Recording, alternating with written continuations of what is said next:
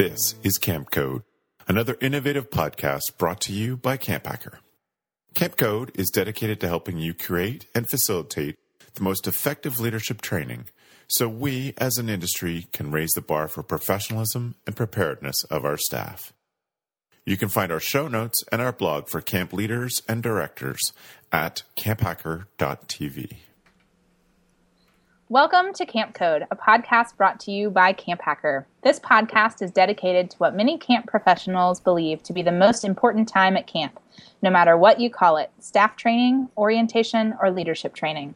This critical time period prepares your staff to fulfill all the promises that you make to parents and customers throughout the rest of the year.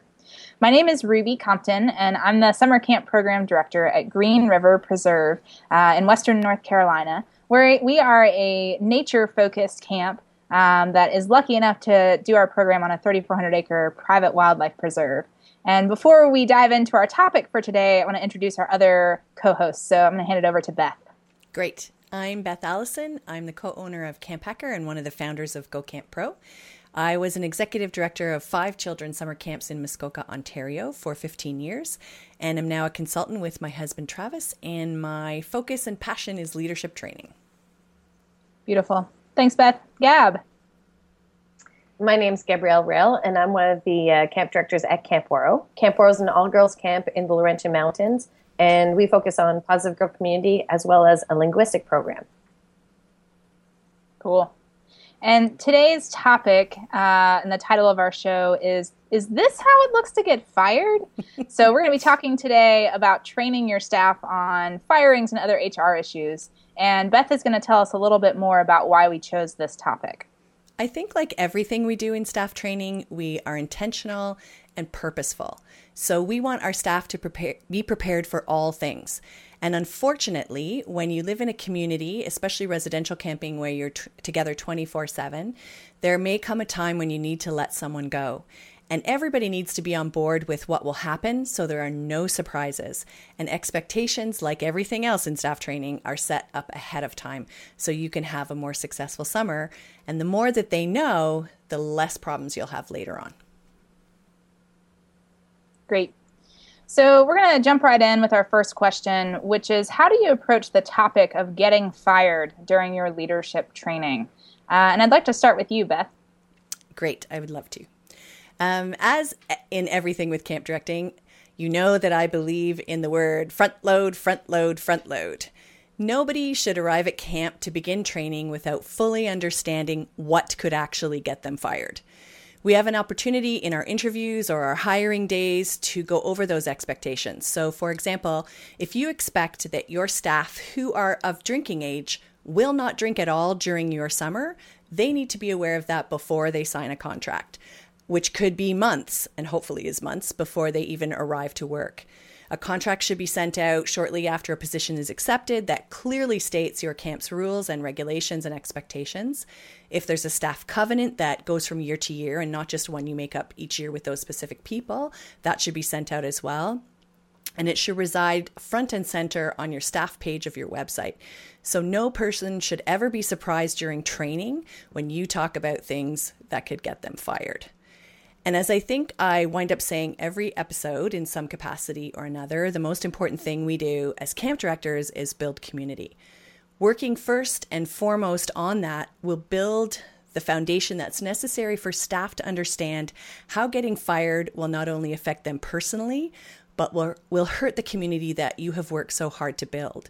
So intentionally developing this kind of bond into your staff and doing it right is going to help ensure that they would never knowingly do anything to jeopardize that mission you are all set out to accomplish.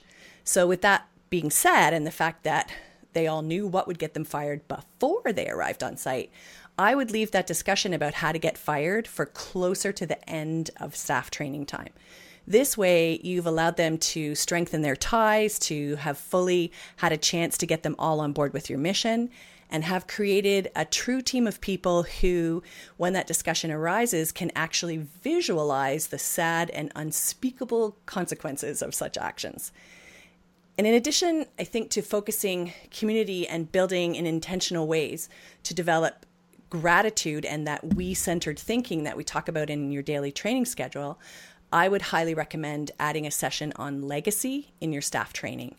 And I've developed one that I have done now for quite a few camps, and it's worked exceptionally well. It's about an hour long, and it allows staff the time to focus on something much bigger than themselves, and it puts their time at camp into the grander scheme of things. It creates an opportunity for them to develop a respect for the past and those who have gone before, and then to truly reflect on the legacy that they would like to leave when their time at camp is done. So it allows time to discuss what could happen to camp, its reputation, its future, should anyone do something truly selfish and thoughtless during the summer. And having this kind of truly intentional time to focus on what they give to camp and how they wish to be remembered, really, it further strengthens that sense of purpose and the reasons they would never want to get fired. So if anybody wants that session outline, I have it all written out. It's all ready to go. So just let me know and I'd really be happy to send it to you. But that's where I'd get started. Great. And I would love to just tack on to that, the idea of kind of when to talk about this. So we always do our, how to get fired or what it looks like to get fired session right before we have a night off during our staff training where the staff can leave site and go into town and get dinner and whatever else. And that's always the last thing they hear before they go, which allows some of the return staff to start that conversation informally of like, no, they're really serious. Like this is the first test for our staff about, can you follow rules? And we've outlined these expectations. And are you just going to totally throw them out the window as soon as you step off site, or are you going to follow them? And then the other time that I really hammer that home is right before the last session. There's always a moment where I ask the staff, all right, raise your hand or stand up if you like your job. Cool. How many of you all are thinking about wanting to, be back here in the future, whether it's next year or down the road? How many of you want to see this place continue to be here if you have kids one day or family members who want to come here? And then point out to them, like, I know it's the last session, but you could very easily make choices this week that will not allow that to happen. That'll take away this job from other people in the future, and make it so camp doesn't exist anymore. Remember all that stuff we talked about at the beginning of the summer? Yeah, it still applies now. So those are two of the main times that I toss it in there. And I think it can be a weird topic to segue into, but I think there's some obvious places in your training to put it. Well, how about you, Gab? How do you approach the topic of getting fired during leadership training? I think it's similar to what you were saying, Ruby, as well as, of course, Beth. If I was going to get a little bit more specific and build on what you were saying, of course, when you're interviewing new staff and you're front loading with them, and you're just being very clear and obvious. When you're rehiring returning staff, it's to be very transparent with certain. If was a behavior the year before that you don't want to have happen again, that you make it very, very clear to that individual.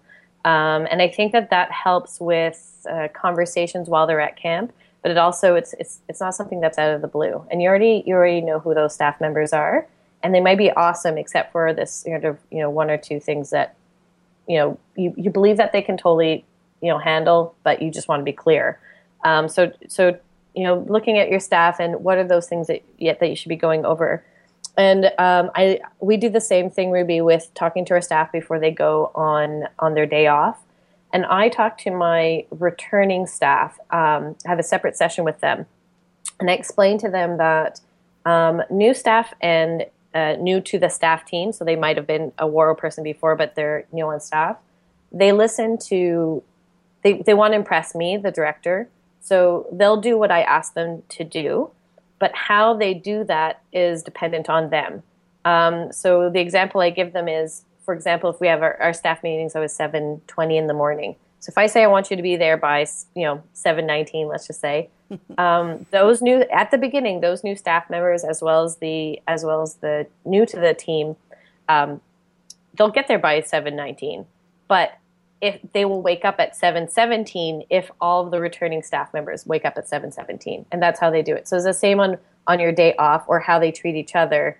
That's the tone. And there's a responsibility. And it's telling them exactly what we're talking about, that it's bigger than yourself. Camp is bigger than yourself. And the returning staff that I hire back, I make it very clear in our interview that this is the stage that they're entering, and it's a privilege. And look at all the people that were there before you and how they set it up, and they're like, oh yeah, that's so true. And so this is a way to sort of also have modeling happening when you're, quote unquote, not on the clock. Awesome, all good tips. I would add to that. The return staff are so key in helping hammer home the idea of, what is a fireable offense? Because they're probably going to share some of the stories of things that they've seen happen. And whether you want them to or not, like sometime it's going to come up. And I know one of the other camps here in the area, they really put a lot of the discussion of, what is the drug and alcohol policy, and what are some of those other kind of really hard-lined rules that the director can say it, but really it's up to the return staff to commit to what the culture is at camp. And so making sure the return staff understand that, I think, is really critical. So I was actually just telling Beth and Gab right before we started recording that I was actually at an HR workshop today all day long, which is always interesting because you're the one camp person out of all these, very professional business folks who are talking about 9-to-5 jobs, and the rules are pretty clear cut and pretty dry. And it's a little bit hairy and scary with camp because our rules are just different. But one of the big take homes I took from today is something that we already do, but I want to make even more clear that we do. So on our job descriptions, we have essential functions. So these are the things that you must be able to do the job of a camp counselor or a position at camp.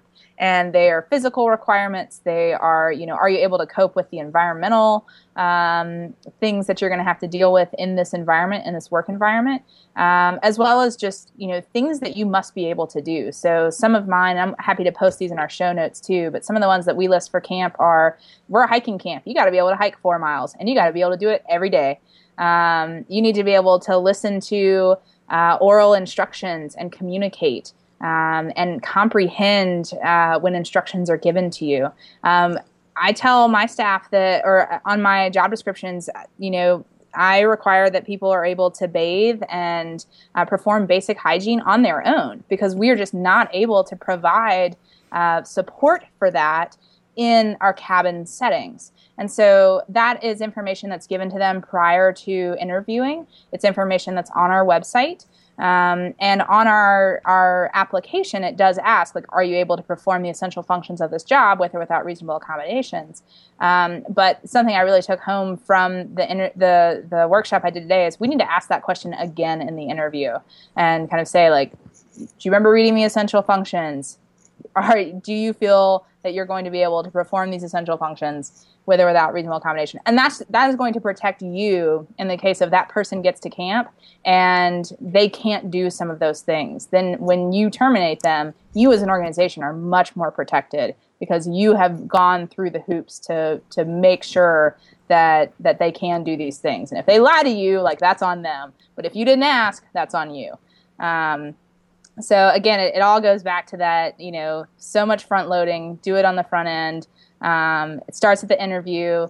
And the other little tidbit that I would throw in there about getting fired is learn from my mistake.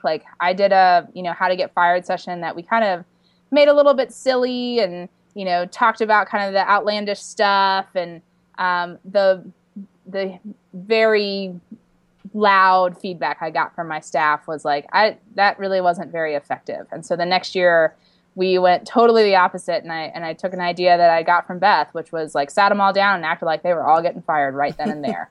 And, talked them through this is what's going to happen. You're going to pack your stuff. You're going to go to the director's house. You don't get to say bye, and the room was so silent, but especially with a room full of former campers, that had a huge, huge effect. And I think making that very real for them is huge. It's so important to help them see this is what it's going to look like. It's not going to be fun. It's not going to be glamorous. It's not like you've seen on TV. This is what it'll be like for real. Yeah, and I think it's there's a fine line between instilling fear and being real. And I think that what is exactly what you just described is it's actually this is the reality. I'm not trying to scare you. This is just how it is. Yep. And we have done this before, and it sucks for everybody. Nobody likes it. Nobody wins. Let's not be put in this position. Yeah. And I think just because we may have listeners who didn't hear me talk about stuff before, maybe I'll just go into just a teeny bit of detail about how I do that. So I always set aside time during training to run that session, and I've always called it How to Get Fired. And it was something I learned how to do better over the years after a few not so wise decisions. Like Ruby, I had one. And I have mentioned this on a podcast before, but I allowed 2 staff members to run that session one year because they asked me if they could. And they are still both extremely intelligent and very witty gentlemen.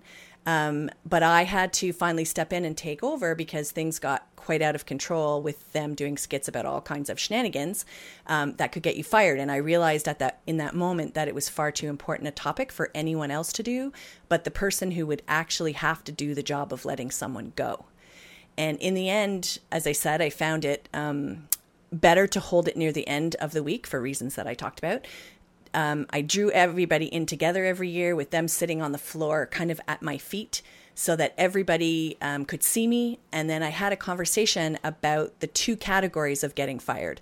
The one, you had a chance, you knew it, you blew it, and you're fired category, like hitting a child, or for us, drinking on site because that was against rules.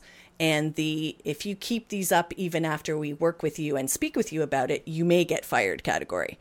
And I would explain that we had to have a very important and serious conversation together about our mission and our family. And I'd ask them to give me examples of each of those categories so everybody was really clear about what those were. And then I would tell them very explicitly, as Ruby said, what would happen if someone did get fired. And I found it most effective to whisper at that point in the conversation because they really listened when I whispered. And our policy was that a person was taken to the office or another location on site away from all the action. And if it was decided after conversation that they were to be fired, they were left alone in that location.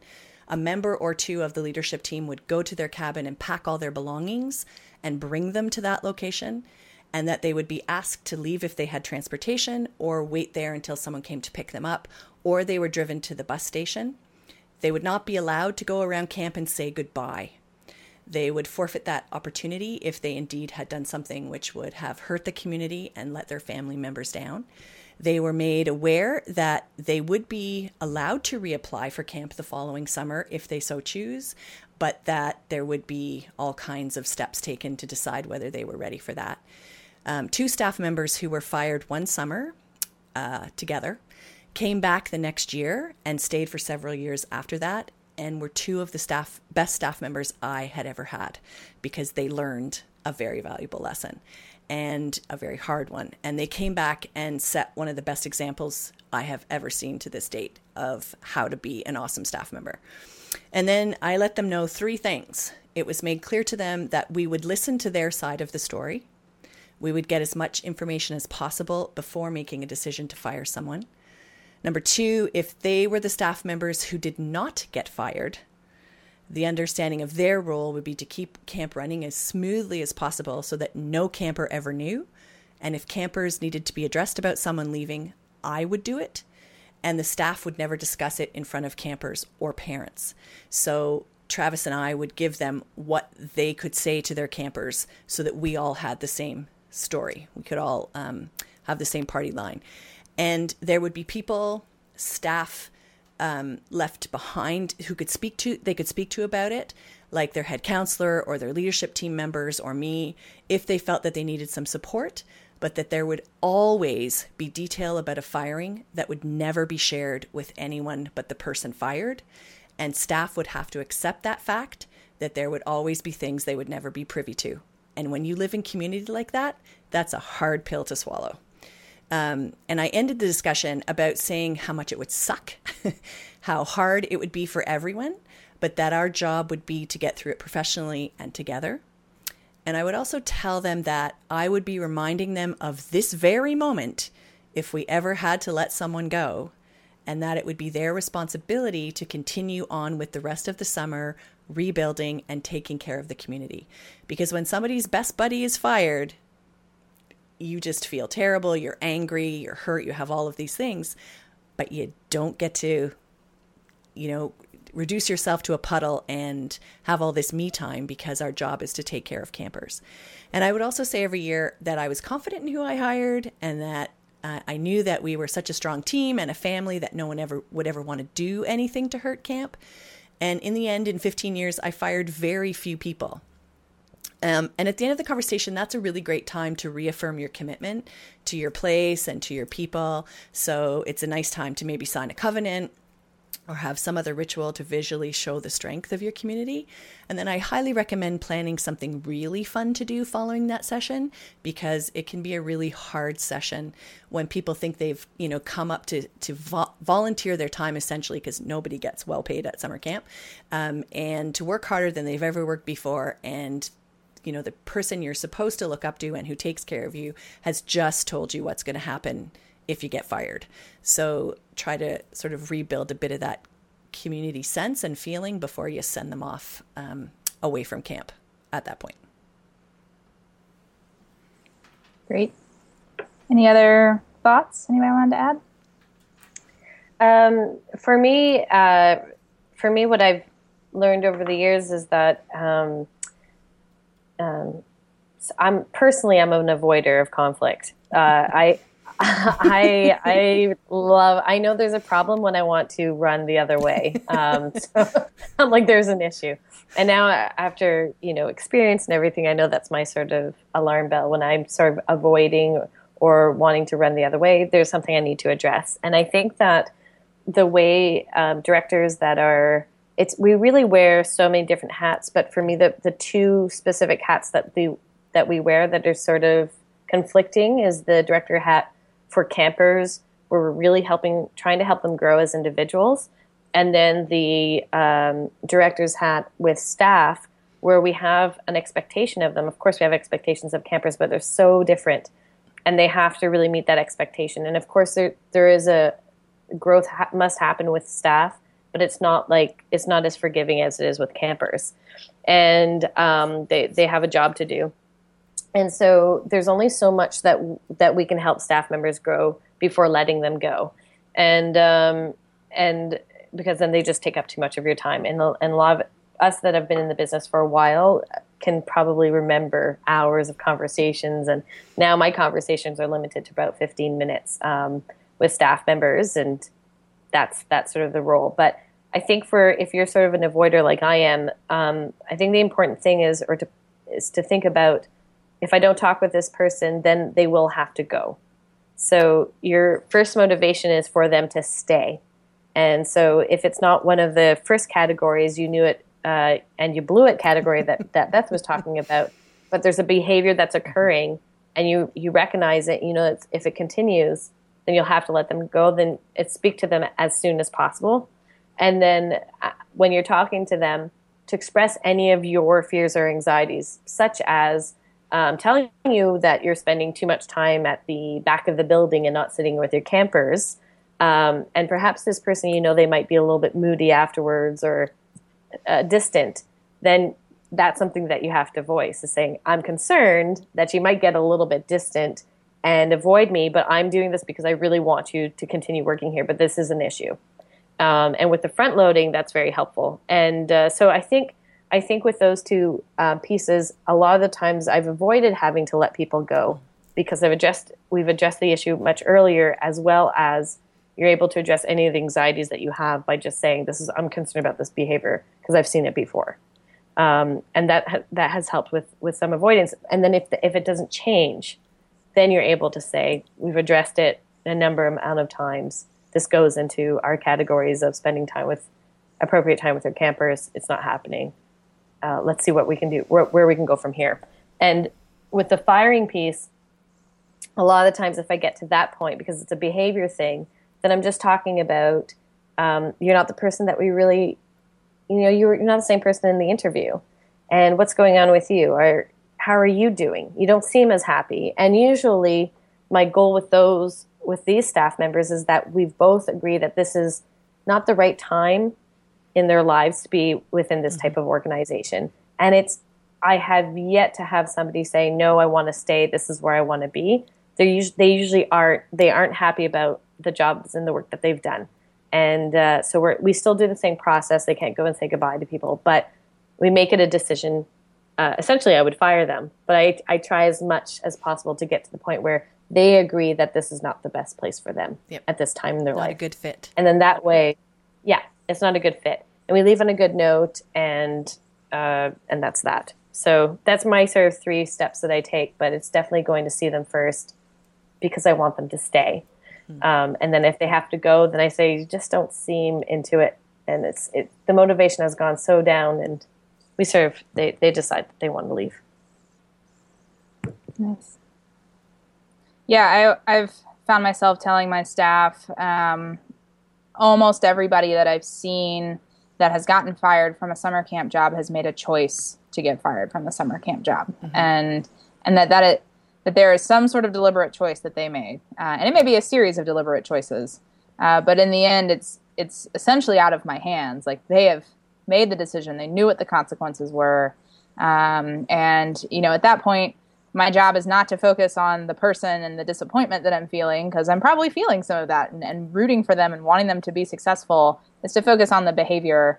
And the challenge that we have in camp is it's a short-term job, and what Gab is saying about the time, that really, really have to take that into consideration. And there may be somebody who, if this was a longer-term position, you're like, yeah, we'll kind of sort it out and work it out. But there are times when just the sheer time that you're spending dealing with the situation, or the choices that they are making, or the behaviors that they're exhibiting, are not worth the time, because it's taking just too much from you. So, and how much is it hurting the community too, which is really important. How much of a soul suck or a time suck are they on other staff or other campers? You have to consider that as well.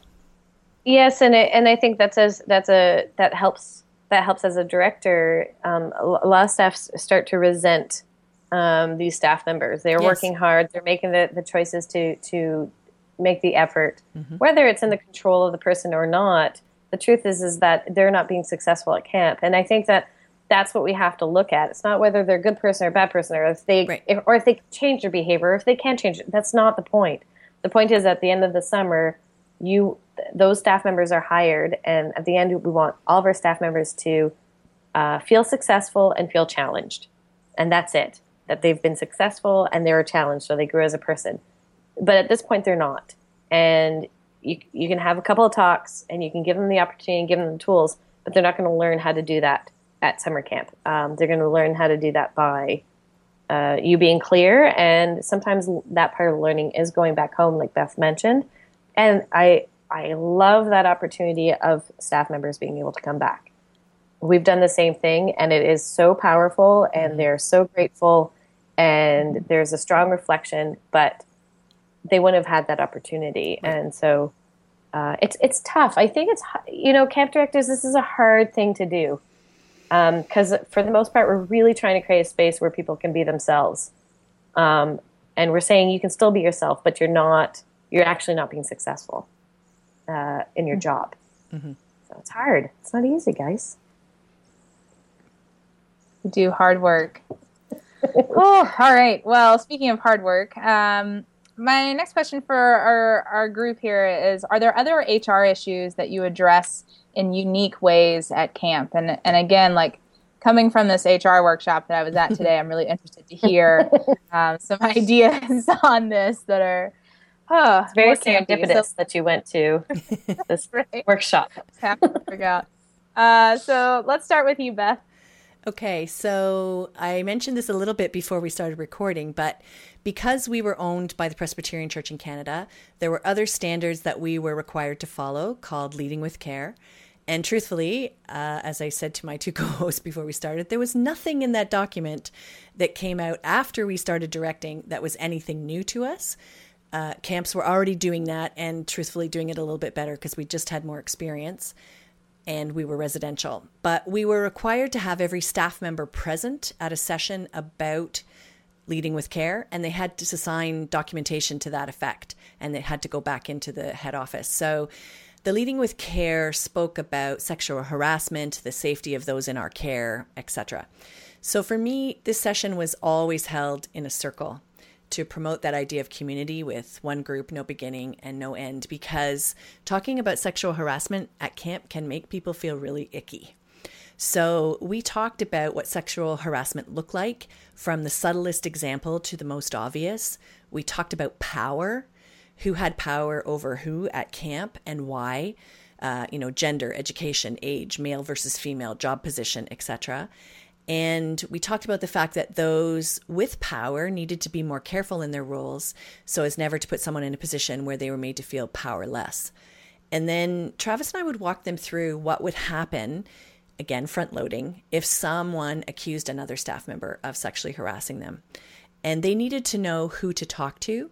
So you need to give them more than one person in case it happens to be that one person that they feel is harassing them, and how it would play out.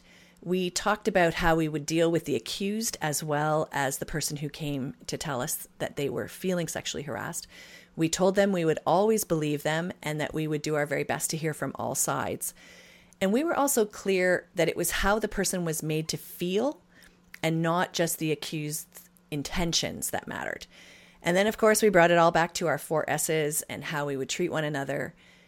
Everybody has the right to feel safe at summer camp. So if someone has made another staff member feel unsafe, it was grounds for dismissal if things could not be worked out. And we found out that it actually was intentional. So walking him through that, through the details, using skits to show that with skits that are prepared with us, so that we know things are going the way we want them to go and so that nothing gets ridiculous, and we don't start to make light of a very serious discussion, was really helpful for them to be able to understand that, and for them to also feel that, once again, we were being really intentional in the community and they knew how they would feel safe at camp, and if they didn't, what to do about it. Awesome. How about you, Gab? I think one of the things that when we're talking about specifically sort of maybe sexual assault or intimidation, the way I frame it is that we're trying to role model what a healthy adult and child relationship looks like. Mm-hmm. I've said this in past podcasts, but I think that this is such a powerful thing for men and women, young women to put their minds. We're not here to, a lot of our staff are coming because they love kids, they love the outdoors, and they want to have a great summer. And so they think, well, myself, I would never do that. So I'm sort of exempted from this. Mm-hmm. And if we flip the script a little bit and say, actually, our actions are going to be very useful for these young individuals to know what it's like and what it looks like to have a healthy adult-child relationship, and what a healthy adult-adult relationship looks like as well, professionally. And so I think for me, that was a turning point for us a couple of years ago. And as well as we allow our staff members to journal a little bit, to write a couple of experiences of when they have felt uncomfortable in the past. And do they think that the person was aware or unaware? And why was that? And what were some of the situations? And just allowing a little bit of that reflection time. And this doesn't have to do with sexual assault. It has to do with, as Beth has mentioned, power. So these are sensitive topics, but they need to be taken very seriously.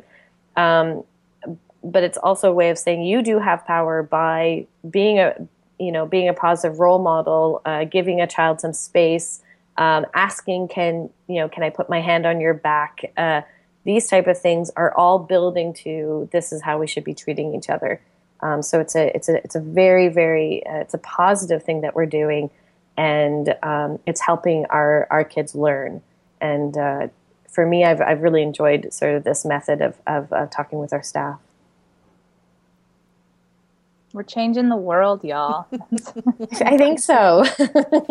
I hope so. But I wish that there's something that's really cool about having an all-girls environment in certain ways.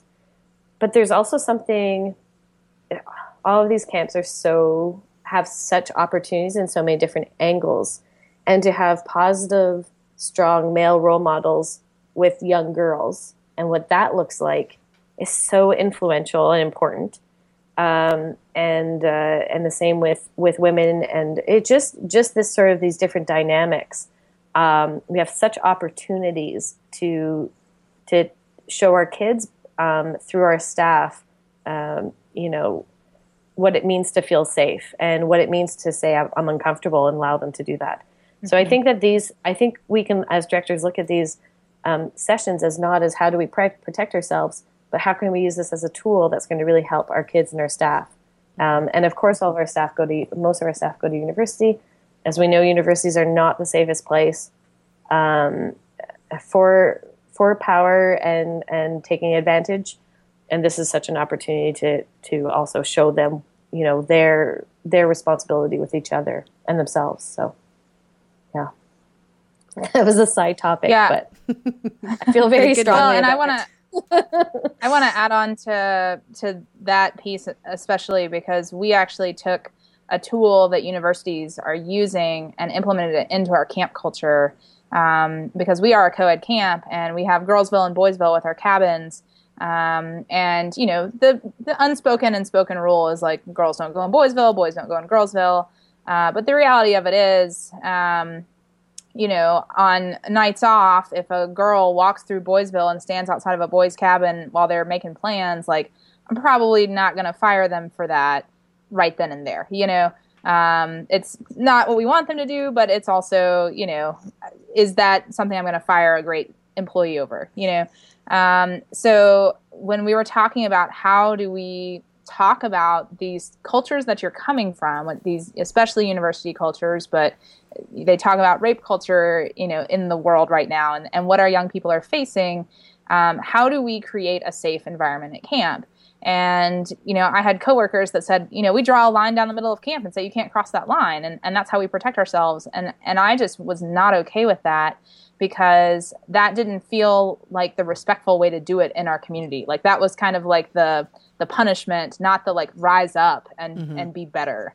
And so we took a tool that a lot of universities are adopting, which is a consent policy, which is essentially establishes with your staff that the expectation is, we really don't want you to engage in sexual activities with the people that you're around, but I also understand that it might happen.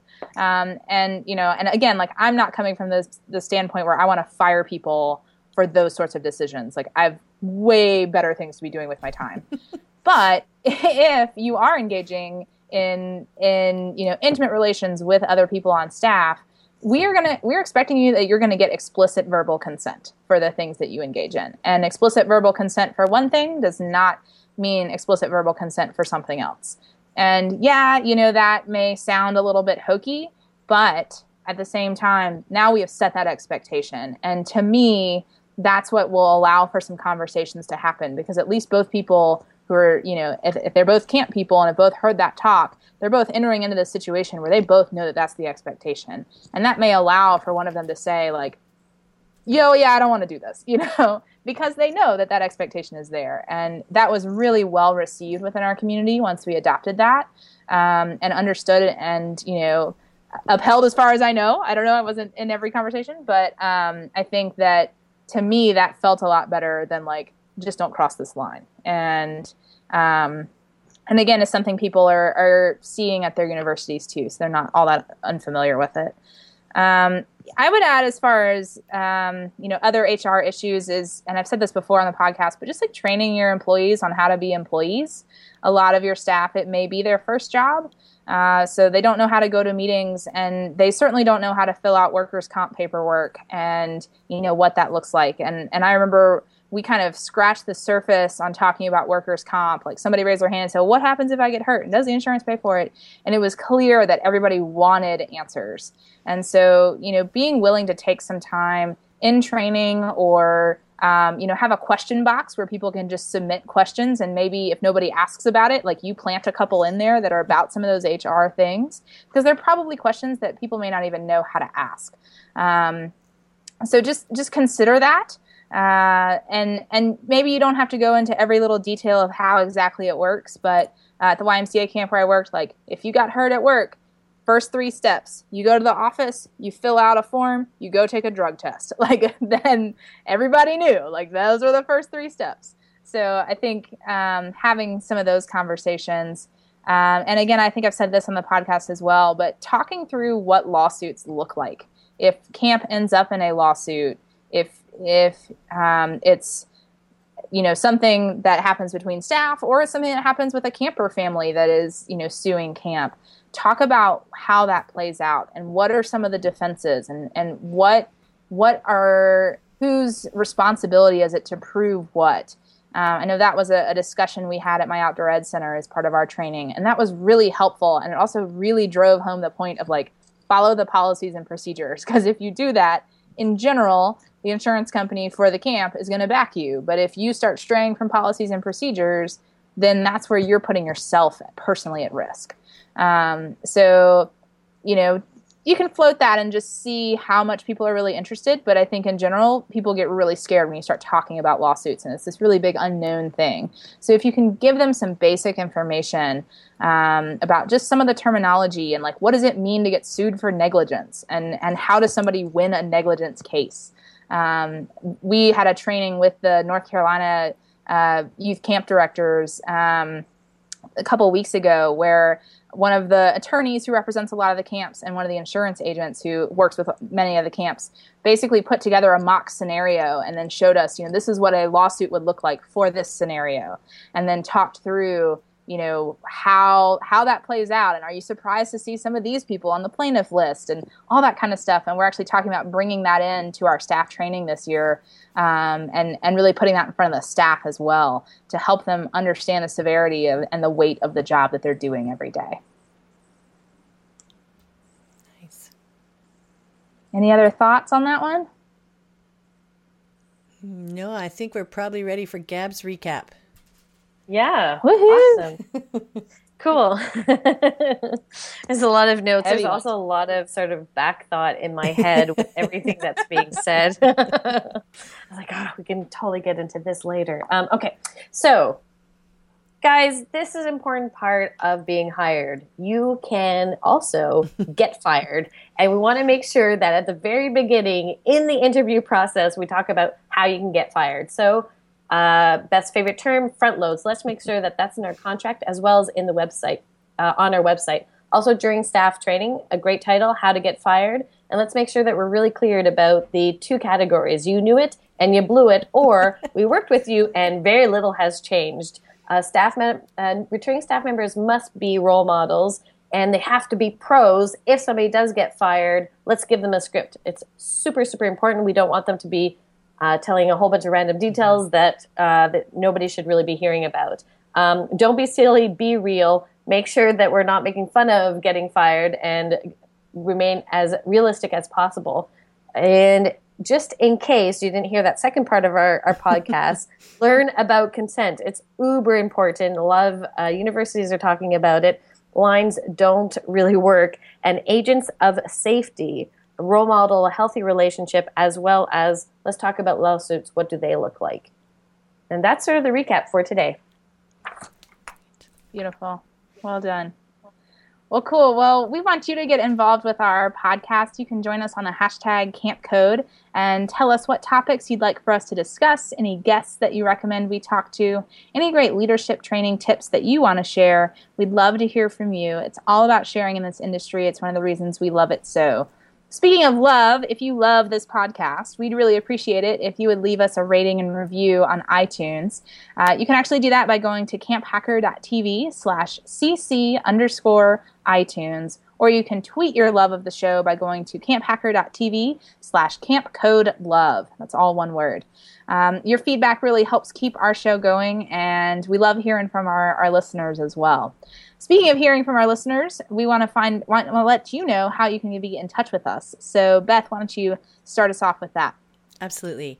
You can look up my websites either at camphacker.tv or gocamp.pro, not gocamppro.com, gocamp.pro. And you can email me directly at beth@camphacker.tv or beth@gocamp.pro. And we use the hashtag camphacker, or you can find me at Topaz, which was my camp name. Beautiful. Gab? You can follow me on Twitter at Gabrielle Rail, Rail with 2 L's, as well as on Instagram, same address. And you can also check out where I work at ouareau.com, Ouareau. Beautiful.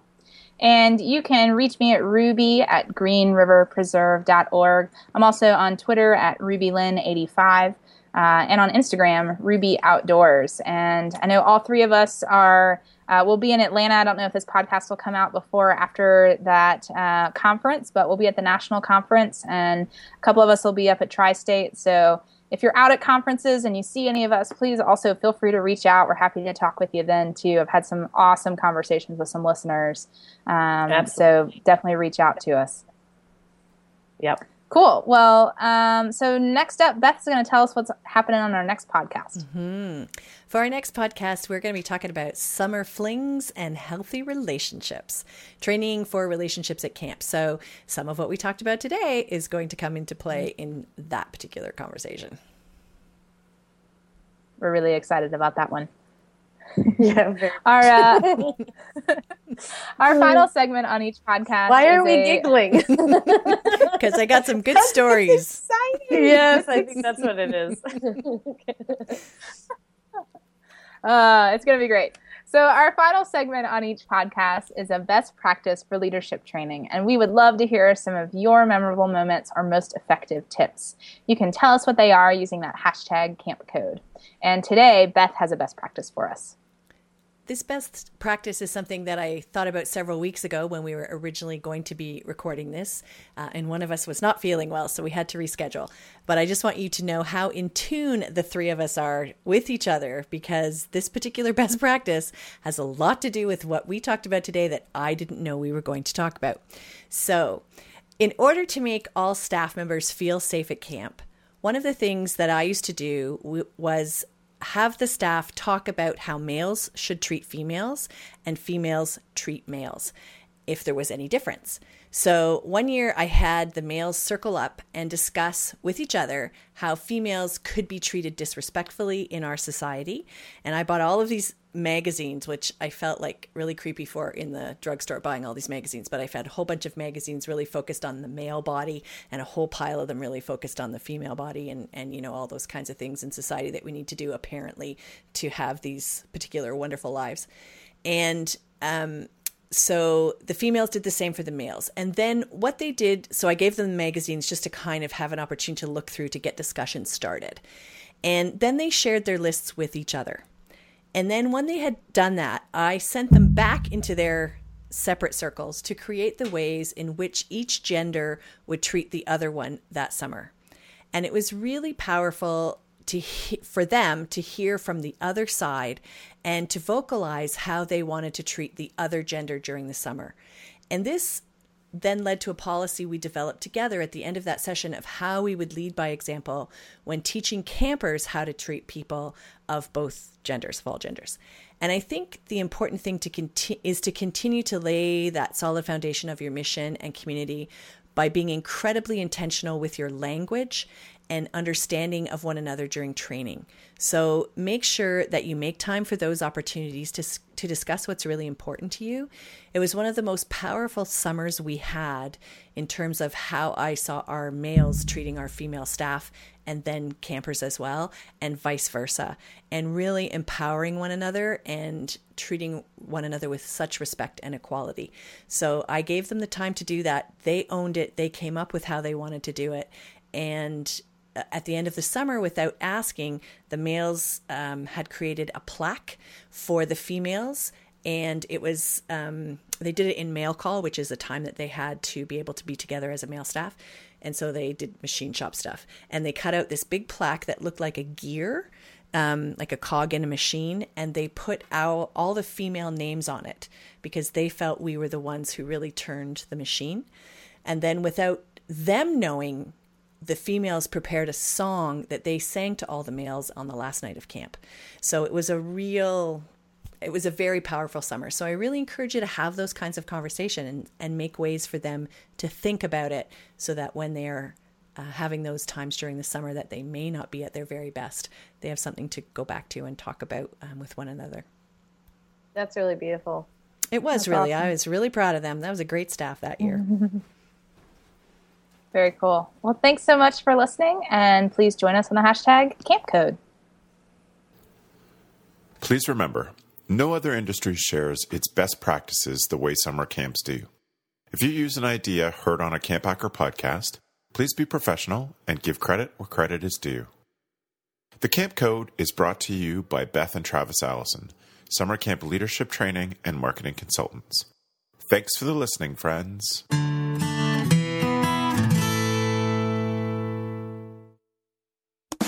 Camp Hacker, bringing your world into focus.